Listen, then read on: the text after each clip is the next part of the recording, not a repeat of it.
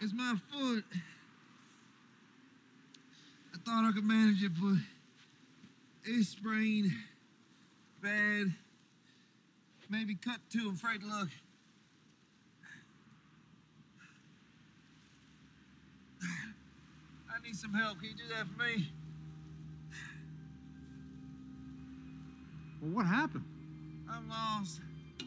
With your foot? What happened to your foot? I'm lost. I don't know what happened to it. You don't know? I must have jammed it. And yours is the only house I see. Can you help me?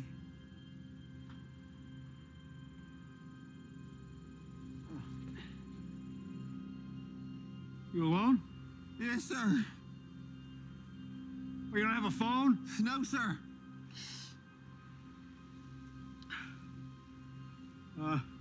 Please just let me get mended up. I'm gonna bring out some supplies, some first aid, and you ride to the bus station. No, I ain't got no place to go. Where were you headed? I was supposed to meet somebody. I got lost. Can you help me? And welcome back, everybody, to Cut to the Chase / Skip to the Lou. I am Lacey Lou, and with me is my co-host, Dan Chase. Ear infections be damned, baby. Okay. I never know what he's going to do. It's always something. And we have the amazing Mark O'Brien with us here today. What's up, Mark?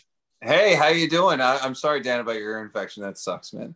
Oh, no, man. I was not going to miss this interview for the world. No, he was like... I'm glad you're laughing. I'm glad it's not too bad. No, I'm okay. Well, Mark, last year we actually got to interview your wife, Georgina, for when you guys did Goalie. Oh, cool. Yeah. So that we loved it. It was awesome. Yes. What was it like working together on that?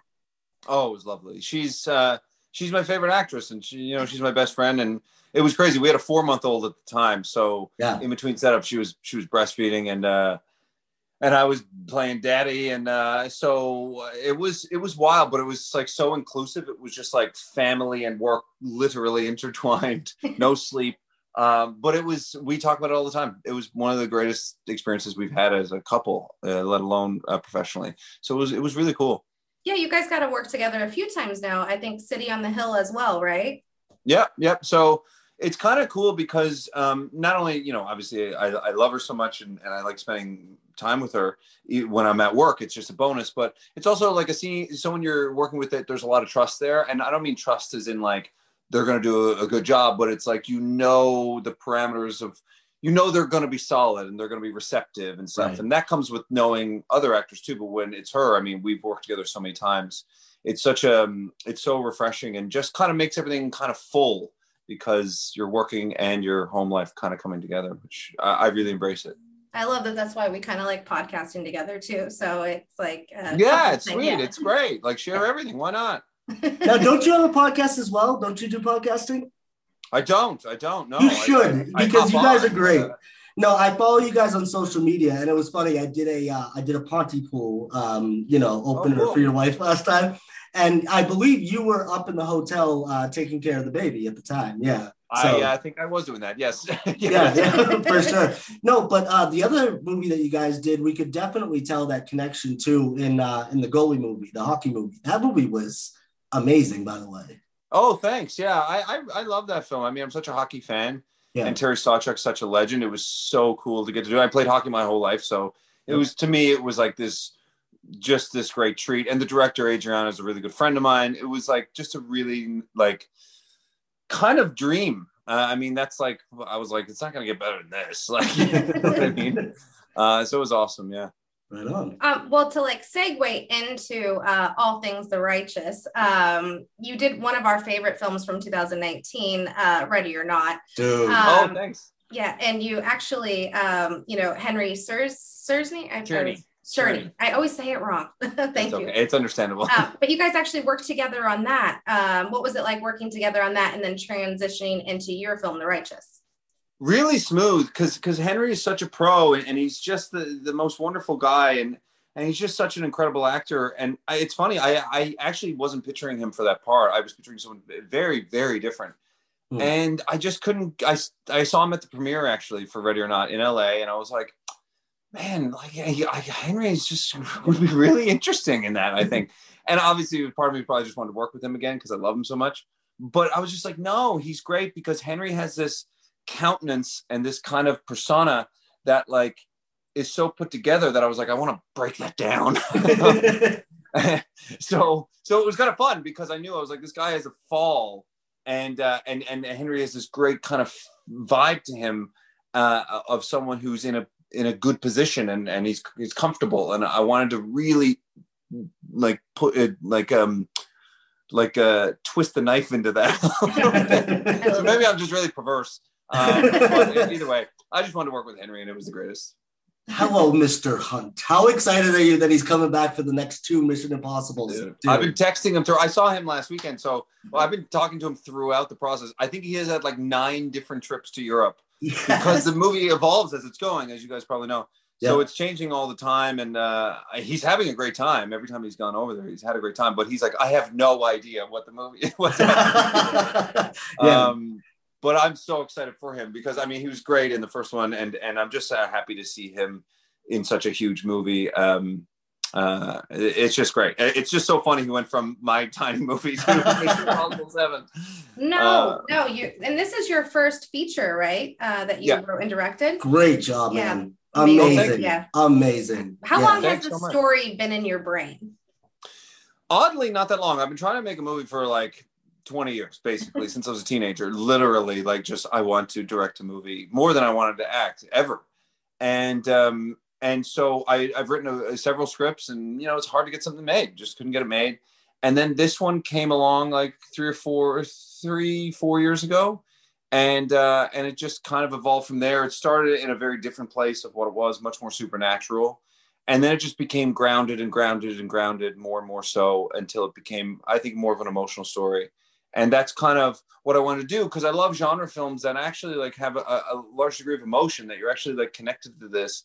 And it's not about the shocks so much. It's actually about what happens to the people and their grief and their sorrow and stuff. And then I want to take what happens with grief and sorrow and turn that into fear. Right. Because I think it is fear. Like, for example, if I stole $5 from you and then saw you the next day, I'm going to be scared you're going to find out. Like little, like as a microcosm example. I just give it to you. Yeah, just take it. Just take the $5. I don't want to deal with the burden. And maybe it's because I kind of like, I wouldn't say I have a guilt complex, but like I do often think about that, and I always want to be direct with people and make sure that I'm on the level with someone and everything's clear and there's no hard feelings. And that's always been something that's been very important to me, even probably to a detriment of some sort. So I thought it was interesting to make a whole film out of that and what that fear does and how it manifests itself. Yeah, and the tension was really palpable throughout. You know, I was waiting for that kind of moment to happen where, you know, certain things are revealed and everything starts to kind of unfold, like you said, kind of in the fear direction. Yeah. It didn't come till much later, but I found it so tension filled. And I was like, because I had an idea of what was going on, but I'm like, how is this going to play out? And it really was sustained throughout the whole movie.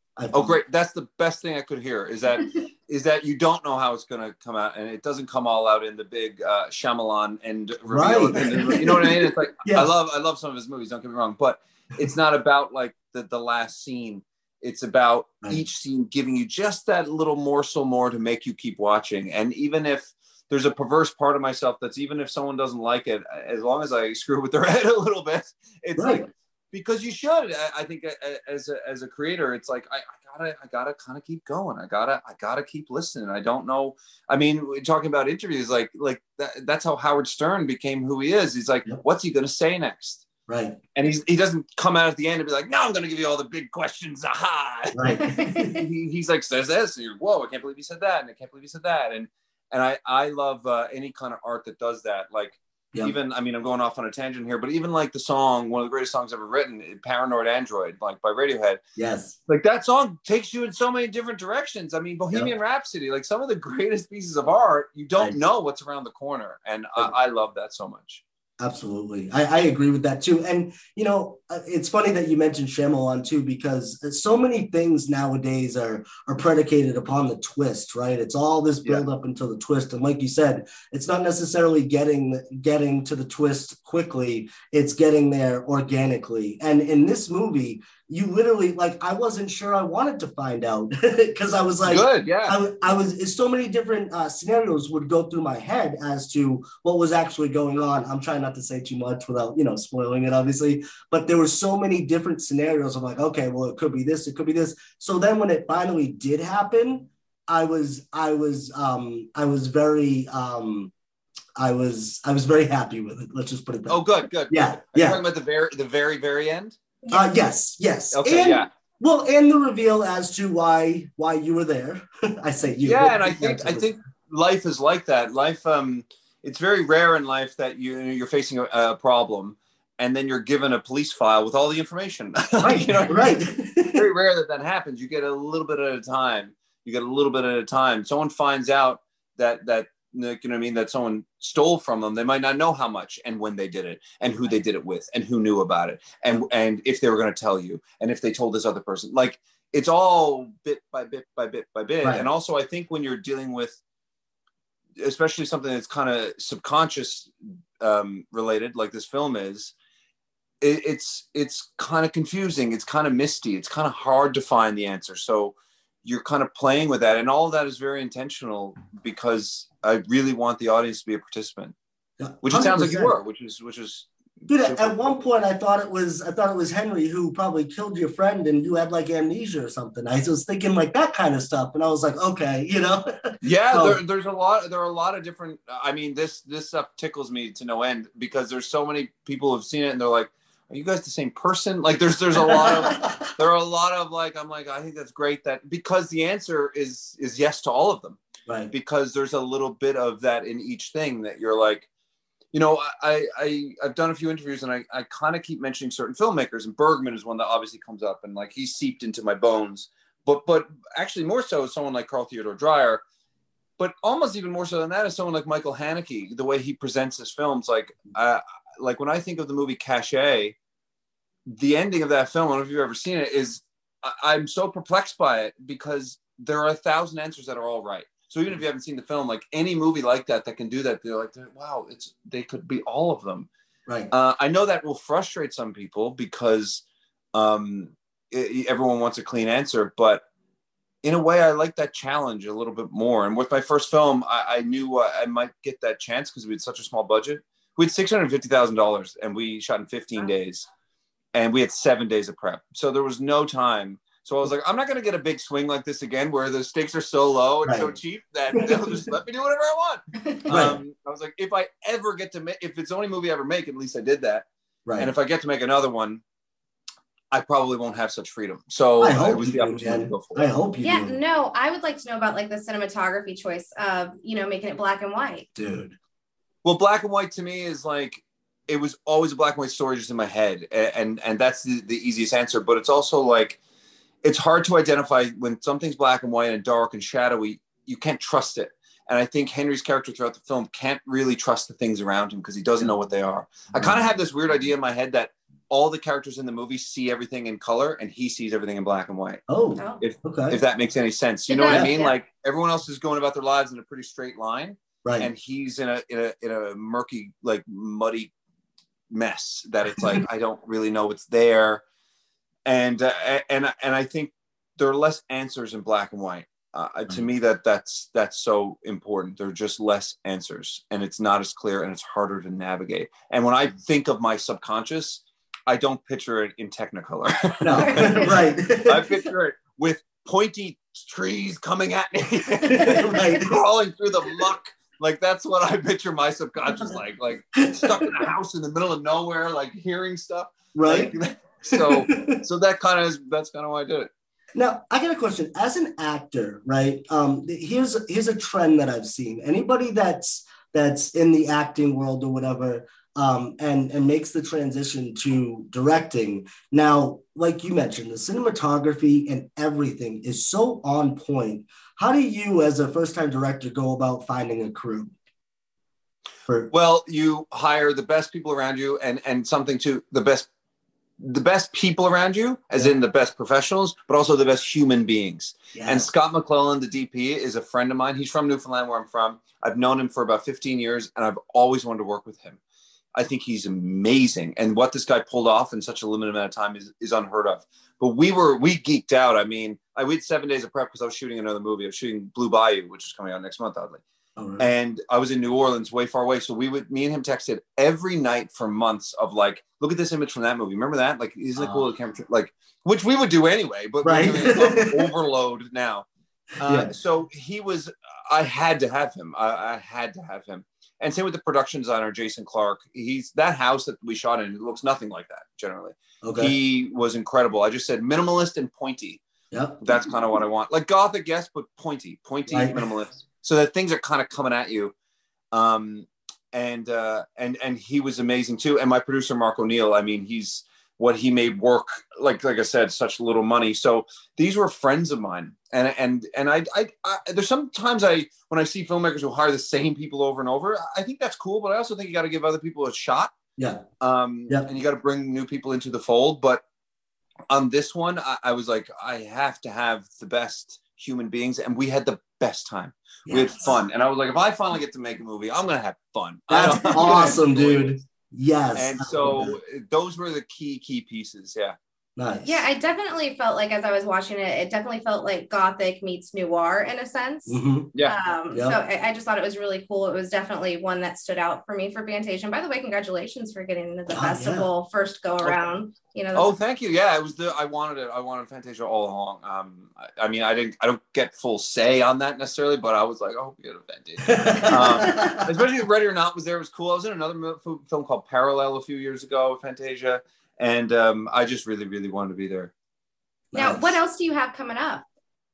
So I'm in this film Blue Bayou that just premiered at Cannes with Justin Chon and Alicia Vikander. That comes out September 17th. And right now I'm filming a series called 61st Street for AMC. And my first American job was with AMC with Halt and Catch Fire. So it's really cool to come back. Love that. And that's awesome. One of the same producers are on that. Michael B. Jordan's company is doing it. Courtney B. Vance, Holt McCallany, who you'll know from Mindhunter, and myself and Ingenue Ellis, and a great cast. And it's about the Chicago justice system. So it's sort of a crime, but legal courtroom drama. And it's 2 8-episode seasons. So we're shooting 16 episodes in Chicago. Oh, wow. Nice. That's a lot. It's an 8-month shoot. So I'm home in LA for a few days now, but I go back. We have 5 months down, 3 to go. And I think it's going to be really cool. It's coming out in 2022, like early 2022. And awesome. I think it's going to be really special, yeah. It's very different from The Righteous. We look forward to anything that you're in, man. And when we heard you were directing a movie, we were super stoked. Remember, like I said, talking to your wife and everything. So we've been following your career for sure. That's so nice. I don't want to be a super fanboy here, but Ready or Not was our favorite. Now, as a fan, 2 things that Scream 5 has to do to succeed. Oh, wow. 2 things that what? Scream 5. Your boys in Radio Silence. What Scream 5 has to do to succeed? With their film Scream 5. Oh my God, I've thought about this so much because I texted them the other day. I'm just like, because everybody's back. It seems like it's like the whole cast is back. I'm like, and it's like a reimagining. And I know Kevin Williamson, I think, wrote it like the same. I'm like, I don't know, man. Do you kill one of the main 3? That's what I was gonna say. I was like, does what's her name? Oh my God, the lead. Oh my God, Neve Campbell. Yeah, Neve Campbell. I'm like, does she die? Is she the killer? Like, what is gonna happen? Is Courtney Cox around? Like, I'm so fascinated with what they're gonna possibly do. Even if it wasn't them, I'd be fascinated. I've seen all the Scream movies, and especially with them. But I have so much trust in them. Yep, it's gonna be great. Yeah, it's gonna. And I talked to them. I was like, "You guys happy?" They're like, very happy, and they wouldn't be. Those guys really, really have a lot of attention to detail. So to answer your question, I don't know what they have to do for it to be great. I just know it will be. I really. I think so too. Like, the hype is real. They should get you in Scream 6. That's what I'm saying. I'll do it for real. Stuff. Yes. And then I have one final question for you, Mark. What I like to ask everybody typically what their favorite horror movie is, but lately I've been asking my guests to recommend me a movie that they love. You know, it's a great film. Oh. What do we got? Have you seen Seconds, John? No, I've never even heard of it. The reason why I had this at the ready is because I was just literally before Zoom, I was like reading the back of it because I'm a nerd. Anyway, I've seen this 10,000 times. Nice. This is one of the best sci-fi. I would call this a sci-fi horror. It's one of the best films ever made. And if it wasn't for Criterion, I never would have heard of it. I think a lot of people wouldn't have, because somehow it went under the radar. I'm a huge Frankenheimer fan. I guarantee you, reach out to me when you see it, because it's gonna blow your mind. It's gonna 100%, man. Definitely. I love that. Where can people find you on social media to close out the interview? I'm at Mark O'Brien NL. NL is for Newfoundland, by the way, on Twitter. And then I'm at Mark O'Brien Faux Real on Instagram. Faux Real. Nice. Faux show. Hey, man. It was the first thing I thought of. So much. Yeah, I'm really excited. Oh, I should ask, when can people when can the masses check out The Righteous? So we don't know yet. I mean, it's being discussed right now. Fantasia was the big opening, and now we'll see what happens. But I think I have confidence it'll be soon, I hope. And there'll be more festivals and stuff too coming. But yeah, to be determined. But I'll let everyone know that on planet Earth when I know. And I will definitely be happy to promote it. I'll even re-promote this interview once it comes out. So you're the best. No, you're the best, Mark. Yeah. Thanks so much. Really nice talking to you guys. You too, man. Thank you. Tell Georgina we said hello. We will. And feel better, Dan. Oh, thank you, man. I appreciate that. Okay.